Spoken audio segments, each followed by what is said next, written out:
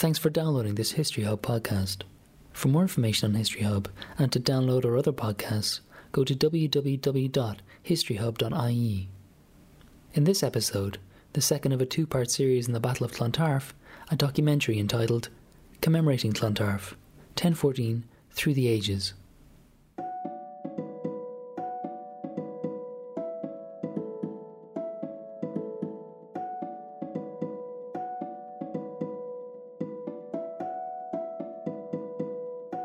In 1014, a famous battle was fought on the outskirts of Dublin. The Battle of Clontarf is an almost mythical event, popularly portrayed as a victory for the unified native Irish under Brian Boru over the pagan Viking invaders. 1,000 years on, the romanticised version of the story remains popular. Brian Boru, the victorious though martyred king, has come to be regarded as the first national hero, a sort of prototype leader for Irish nationalism. When looking at modern nationalism in the 19th and 20th centuries, all nations that have grown out in that period and emerged as sovereign states need some form of foundation narrative that they can articulate their own birth and their own coming into being. Dr. Conor Mulva of the University College Dublin School of History and Archives. Many nations use their own independent struggle as their foundation narrative. So just as America has 1776, France has its 1789 and the memory of the Bastille. In the 19th and 20th centuries, many nations and many nationalists look back to the medieval past for examples that could be used to form a national glue and to bolster and motivate the contemporary nation. Serbs and Balkan nationalists look back to the memory of the Battle of Kosovo Field in 1389 as one of their key foundation narratives. Just as the Serbs have their 1389, Ireland has its 1014, and Clontarf is a particularly powerful symbol in Irish memory and myth-making. What we see in the memory of Clontarf is the reworking of a story, the introduction of new parts into that story which turn it into a moral tale, and a tale that has even more contemporary significance than the historical fact itself. In 1843, Daniel O'Connell used Clontarf to mobilise the Irish public to assert their own rights. Similarly, in 1914, Clontarf was used by the emergent Irish volunteer movement as an example and as a precedent for their own movement. By tracing the memory of the Battle of Clontarf through Ireland's long 19th century, it's possible to explore the power of historical memory to politicians and revolutionaries seeking to mobilise their followers into action. No single battle in Irish history looms as large as the Battle of Clontarf. The name of Brian Boru is more widely known than the name of perhaps any other Irish king. But what actually happened in 1014, and what was the contemporary significance of the Battle of Clontarf? The Battle of Clontarf was certainly seen as a very important battle by contemporaries. Very many people were killed there, some of them being the most important people in the island, including, of course, Brian Boru, the King of Ireland, but also his main opponent, Moel Morda, the King of Leinster, also dies at the battle. Dr. Elva Johnston of the University College Dublin School of History and Archives. So it was seen as a very important, very bloody battle, a major struggle. However, as a struggle, it would have been viewed as an internal struggle between different power bases within Ireland. And if we look at the background to the Battle of Clontarf, we can see that Moel Morda, the King of Leinster, Sitrick, the Hiberno-Norse King of Dublin, have interests in common. Neither one of them want to accept Brian's overlordship, and so they unite together to oppose him. Brian, on the other hand, has the support obviously of his Munster allies, but also of Moel Shechtall, the King of Tara, the Ineal King, who he had forced to accept his overlordship earlier. Sitrick brings in allies from the wider Viking world to aid him in the battle, and it's worth noting as well that Sitrick's wife at the time is in fact Brian's daughter, so Sitrick is his son-in-law. And the other main person opposed to Brian is Moel Morda, the King of Leinster, who also happens to be Brian Boru's brother-in-law. So again, rather than it being a battle between the Irish and the foreigners, it's very much a battle between people who are very closely related to each other. Certainly not one which was about the Irish defeating a Scandinavian invasion. Brian Boru's descendants used both his image and the story of the battle for their own purposes. They adopted Brian's name as their surname, becoming the Ivrian, the O'Briens. Brian's great-grandson, Murkertach Ivrian, was highly influential in shaping the story of the Battle of Clontarf. Murkertach uses Brian's name as his surname. He's an O'Brien, and he also very much sees Brian as his model. Now, in many ways, Murkertach is a more effective and more modern king than Brian, if you look at his ecclesiastical and his political policies. But he very much sets the idea of Brian as this great king. He also commissions the writing of a great saga which commemorates Brian Boru and the Battle of Clontarf, Cogadh Gael Regallav, which is probably written around the turn of the 12th century. And in a sense, it does what many commemorations do, and I suppose it's the danger of commemoration, is it distorts the past in order to support the politics of the present. And for Murkertach, King of Ireland, somebody who's really pressing these claims, the idea that he would have this great heroic ancestor who had saved Ireland from the Vikings is a very powerful political image. Now, the text itself, it's a long, rambling text. It combines annalistic accounts which are near contemporary, with a sort of a vast sort of narrative about how wonderful Brian is. And it presents Brian as this ideal Christian king, because there's Brian, the holy king, an elderly man at his prayers, being cut down by an apostate Brothier, who's presented as this, evil figure. And it almost presents Brian as a Jesus figure who was martyred for Ireland on Good Friday. I mean, incidentally, we don't know if the battle was fought on Good Friday or not. The date isn't mentioned in contemporary accounts. It may well have been, but it certainly used to very good propagandistic effects. And the battle is very much a battle of good and evil. On the one hand, you've got Brian, King of Ireland, and opposed to him are the pagan Vikings who are trying to invade Ireland. Now, we know that in the time of the Battle of Clontarf, the main Viking element, Sitric's army from Dublin, the Hiberno North, are all Christian. And they're all closely related to each other, and there isn't that sense like, who is the foreigner? Like when Brian is fighting, who are the foreigners really? But Cogadh Gael Regallav replaces the complexity of the Battle of Clontarf, a battle which has so many different nuances and there's so many sort of side elements and politics going on, with a very simple good versus evil, and it's extremely effective at what it does. In the centuries after Clontarf, the memory of the battle was kept alive, and indeed reshaped in various different ways. The text commissioned by Brian Boru's great-grandson, Cogadh Gael Regallav, was highly influential in this regard. Cogadh inspired a popular romantic Irish prose tale, one which originated in the first half of the 17th century, Cá Clúna Taraibh. Cá Clúna Taraibh translates into the Battle of Clontarf in English. It is the Irish language prose text describing what happened at Clontarf. However, it is very much a story. It is not history. We're very much here in the realm of story. The characters in question, yes, they are the historical figures. Brian Boru and his son Murchadh in particular feature in the text. But it is a literary reenactment of what happened at Clontarf. Dr. Maeve Ní Urdáil, Head of Modern Irish in the UCD School of Irish, Celtic Studies, Irish Folklore and Linguistics. I would assign the actual text to what we call a romantic tale. A romantic tale within Irish language circles and within Celtic scholarship refers specifically to stories where you have motifs concerning the other world in particular, where heroes fight monsters, where heroes have to go into the other world by means of a lake or by means of a cloud or a mist and fight the powers that be in the other world and then return. There are features of that in Cá Clúna Taraibh. In fact, I would call it a romantic tale because of that. We don't have the original Cá Clúna Taraibh text. The earliest manuscript copies that we have come from the early 18th century. However, we know that it existed in the first half of the 17th century. The text itself owes a considerable debt to Cogadh Gael Regallav, or the battle of the Gaels with the foreigners or against the foreigners.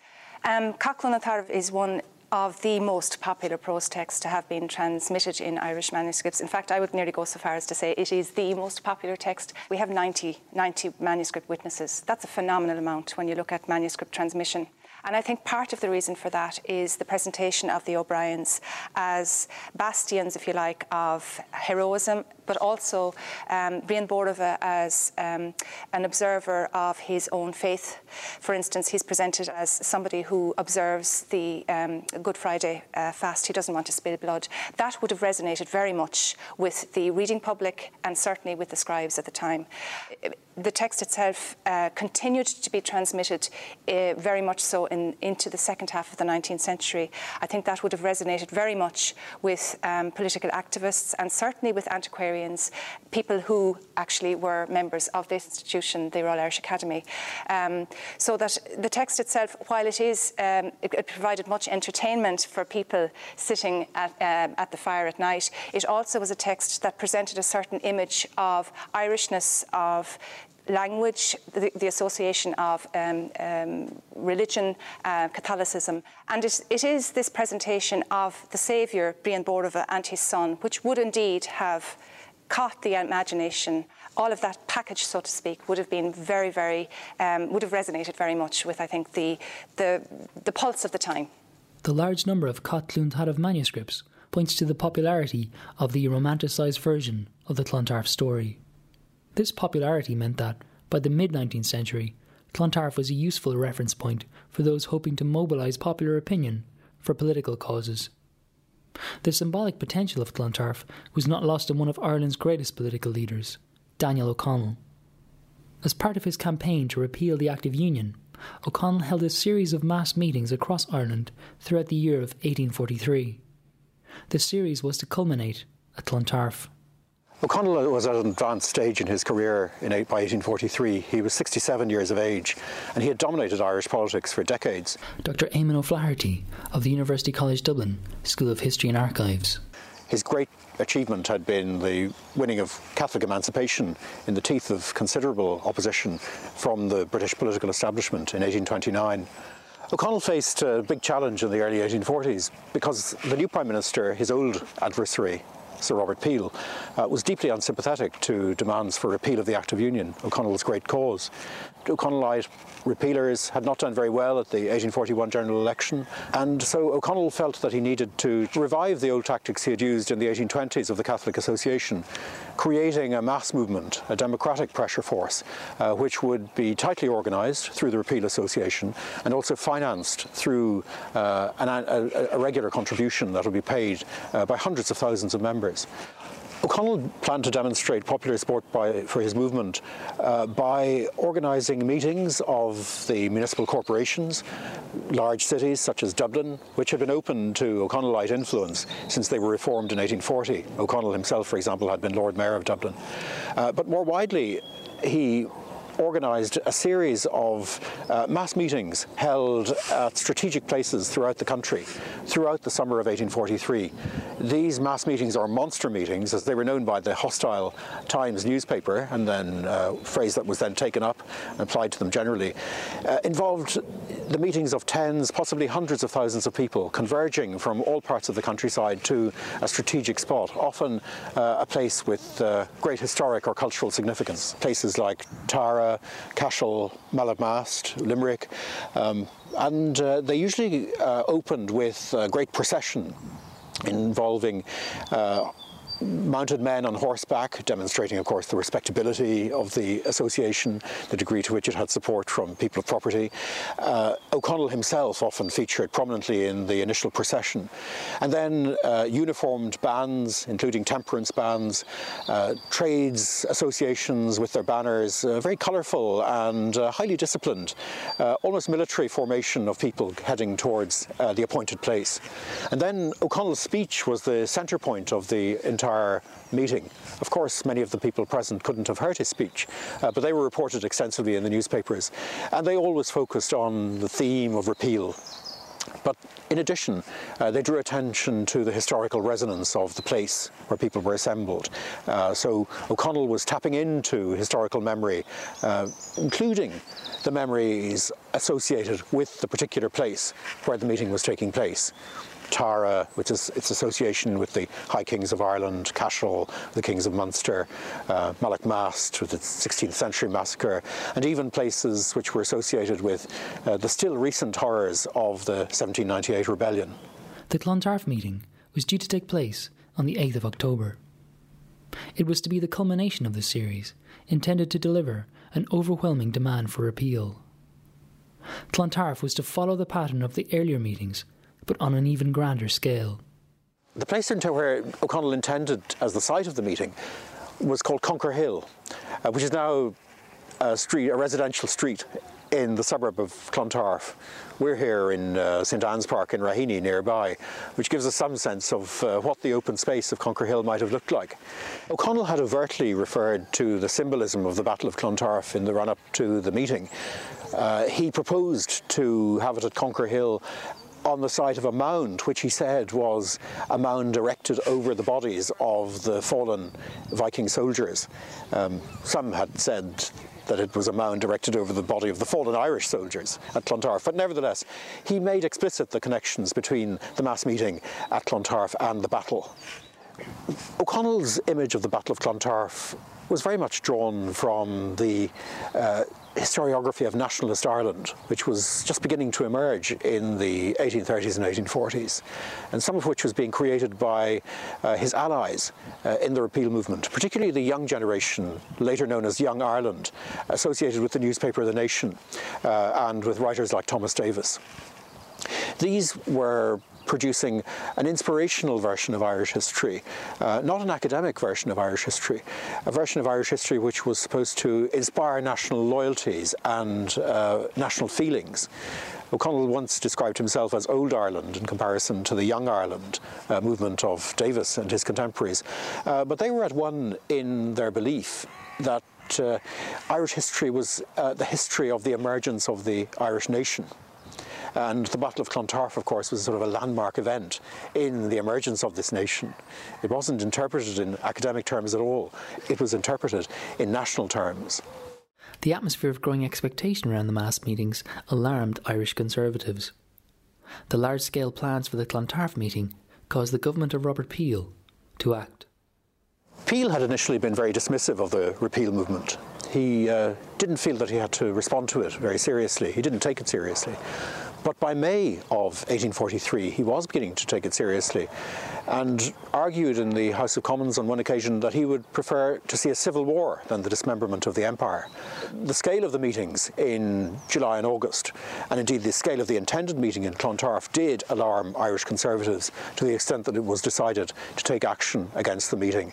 This was also, of course, inspired by the fact that military language was used in at least one of the advertisements calling the meeting at Clontarf in early October, talking about our repeal cavalry.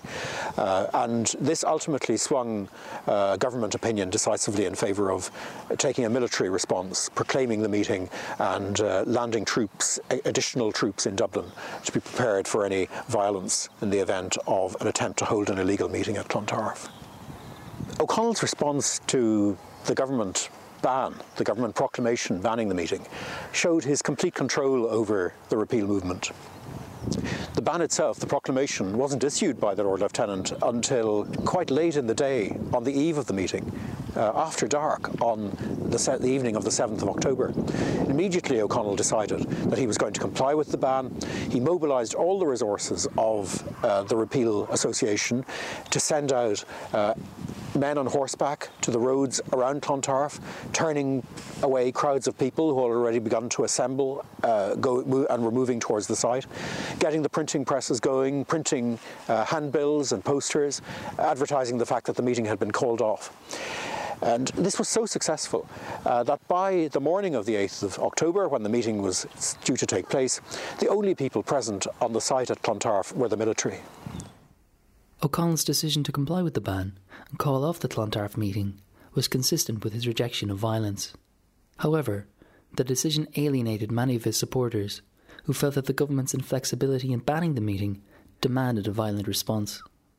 Gavin Duffy, in his memoir Young Ireland, talks about the momentum that had been built up during the repeal year of 1843, and saw this as almost like a tidal wave of support that had been built up and then was allowed to simply break and dissipate because of O'Connell's failure to act in 1843, because of O'Connell's capitulation, as he saw it, to the government.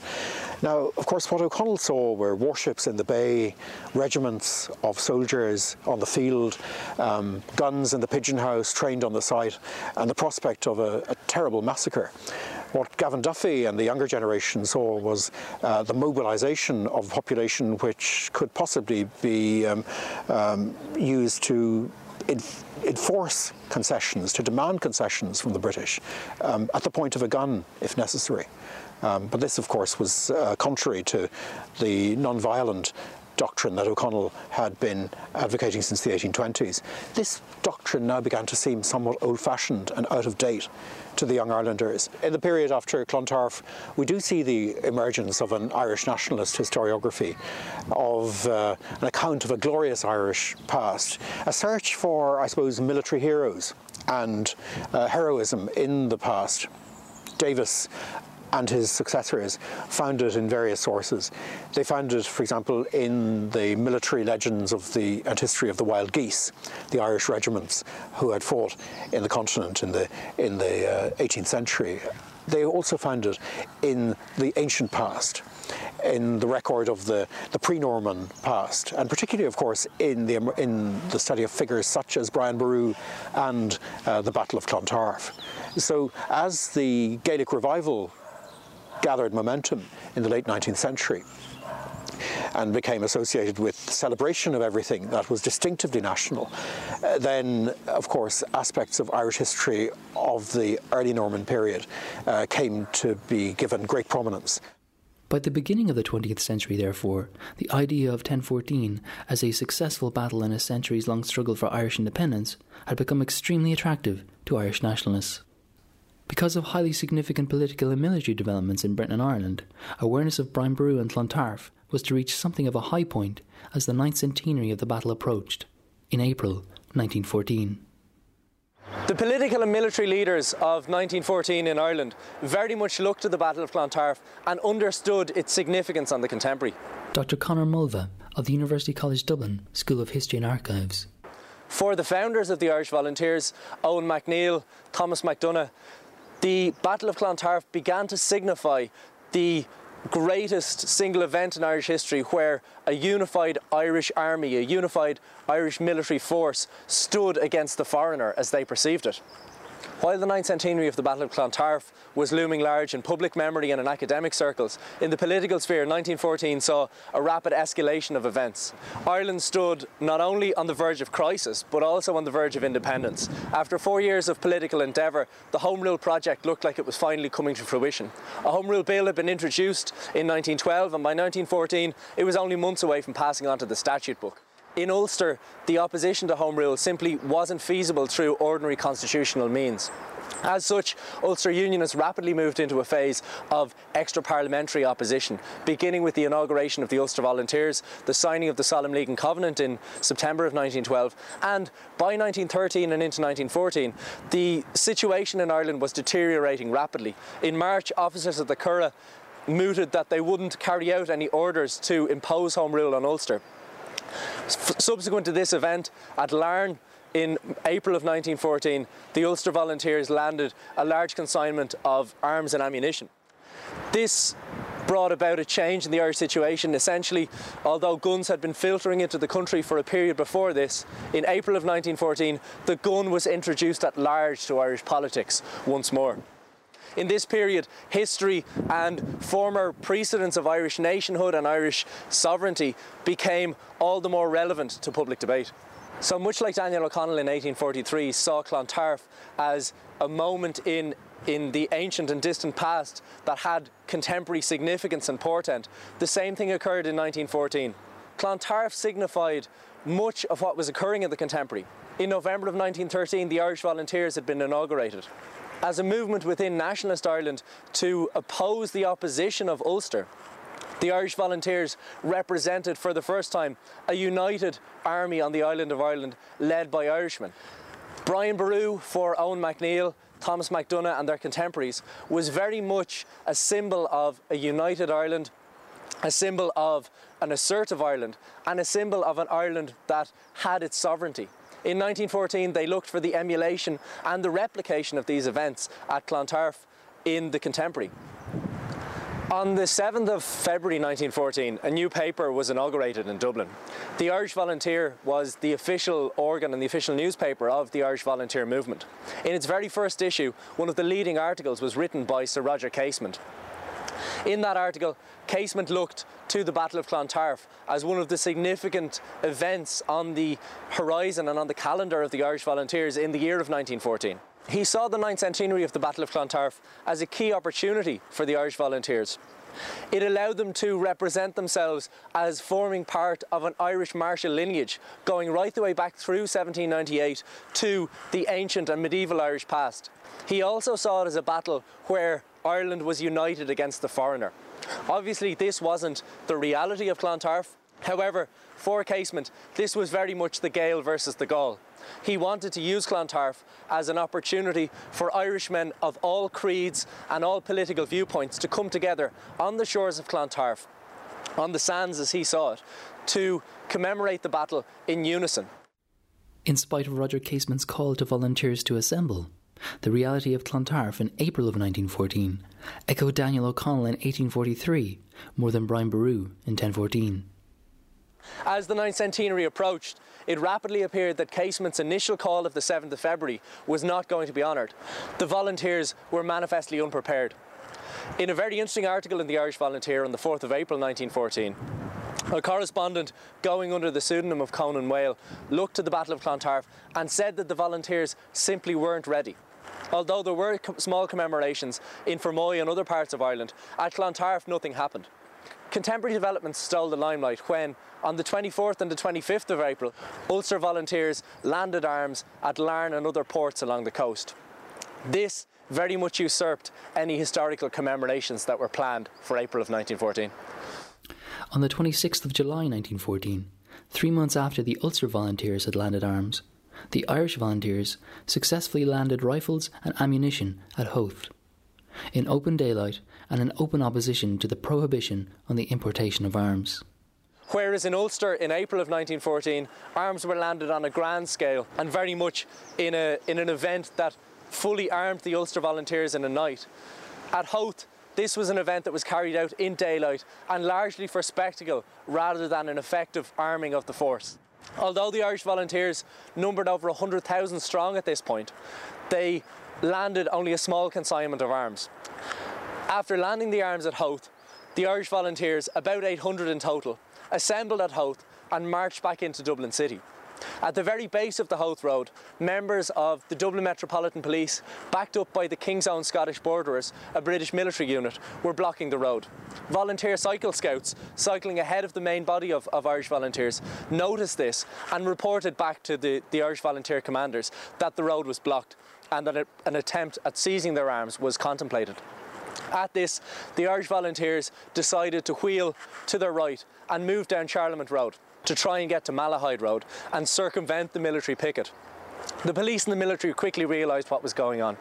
Leaving a skeleton force to block the Howth Road, they bolted down the street on which we're currently standing. Moving through Marino Crescent, the police and military reblocked the Malahide Road, and at that point a standoff occurred. The Irish volunteers were freshly armed, however they didn't have any ammunition for their rifles, and this caused problems. The Irish volunteers simply turned their rifles around to use them as clubs, and what developed was, as one contemporary recounted, a battle of helmet and club against club and bayonet. At least 3 volunteers, including the senior volunteer commander Michael Judge, was bayoneted. Not fatally, but still the Battle of Clontarf of 1914 drew its own casualties. One member of the body, Darrell Figgis, approached the police and argued that the Irish volunteers had a right to parade with arms, as the exact same thing had occurred in Belfast the week beforehand. While the police and military were distracted in this discussion with Darrell Figgis, a rearguard of the Howth volunteers was formed up on the road to block the military from progressing and trying to disarm further volunteers. At the same time, the volunteers were ordered to rapidly disperse from the area, and in 2s and 3s the volunteers simply ran away from the conflict and the confrontation on the Malahide Road. Only 20 rifles were lost in the affray between the military and police and the volunteers on the other side. And as the military unit, the King's Own Scottish Borderers, that had participated in Clontarf, marched back through the city, they were harassed and assaulted by just members of the Dublin public. This resulted in an incident on Bachelor's Walk in which 4 unarmed civilians unassociated with the Irish volunteers were killed by British military forces through bayoneting and through shooting. These two events combined means that Ireland was on a knife edge after the events of 26 July 1914. For some participants, Clontarf in July 1914 was particularly significant. The Irish Volunteer Commander and future proclamation signatory Thomas MacDonagh gave an account of Clontarf in the Irish Review. Ireland has now the strength to enforce her choice of destiny. At Clontarf in 1914, as at Clontarf in 1014, has been won a national victory. For the Irish Volunteers now, discipline, vigilance, confidence. Without scripting or planning the event, the Irish Volunteers had been handed a foundation narrative of their own, of intense import in 1914. They saw clear parallels between their actions in July and what had occurred in 1014. 2 years later, writing the Irish Volunteer in its very last issue before the 1916 Rising, MacDonagh wrote to his readers that this Easter is for the Irish Volunteers. We should make it impressive. And it is not only Easter, it is the anniversary of Clontarf, April 23rd. Commemoration always speaks more about the contemporary than it does about the historical past or the event that is being commemorated. Clontarf wasn't remembered in either 1843 or 1914 simply because it was an important event in Irish history. The importance was that it had incredible contemporary significance as a symbol of resistance, as a symbol of assertiveness, and as a symbol of Irish people coming together to fight off what was seen and what was distorted as a foreign invader. The facts of Clontarf of 1014 didn't matter to those who brought up Clontarf. It was a romanticised Clontarf. It was a Clontarf that saw much more to do with the contemporary events than with any historical fact behind them. Clontarf is an incredibly important case study in memory and commemoration in Ireland. By assessing Clontarf across different chronological episodes, we can see how memory evolves and how powerful distortions of the past can become.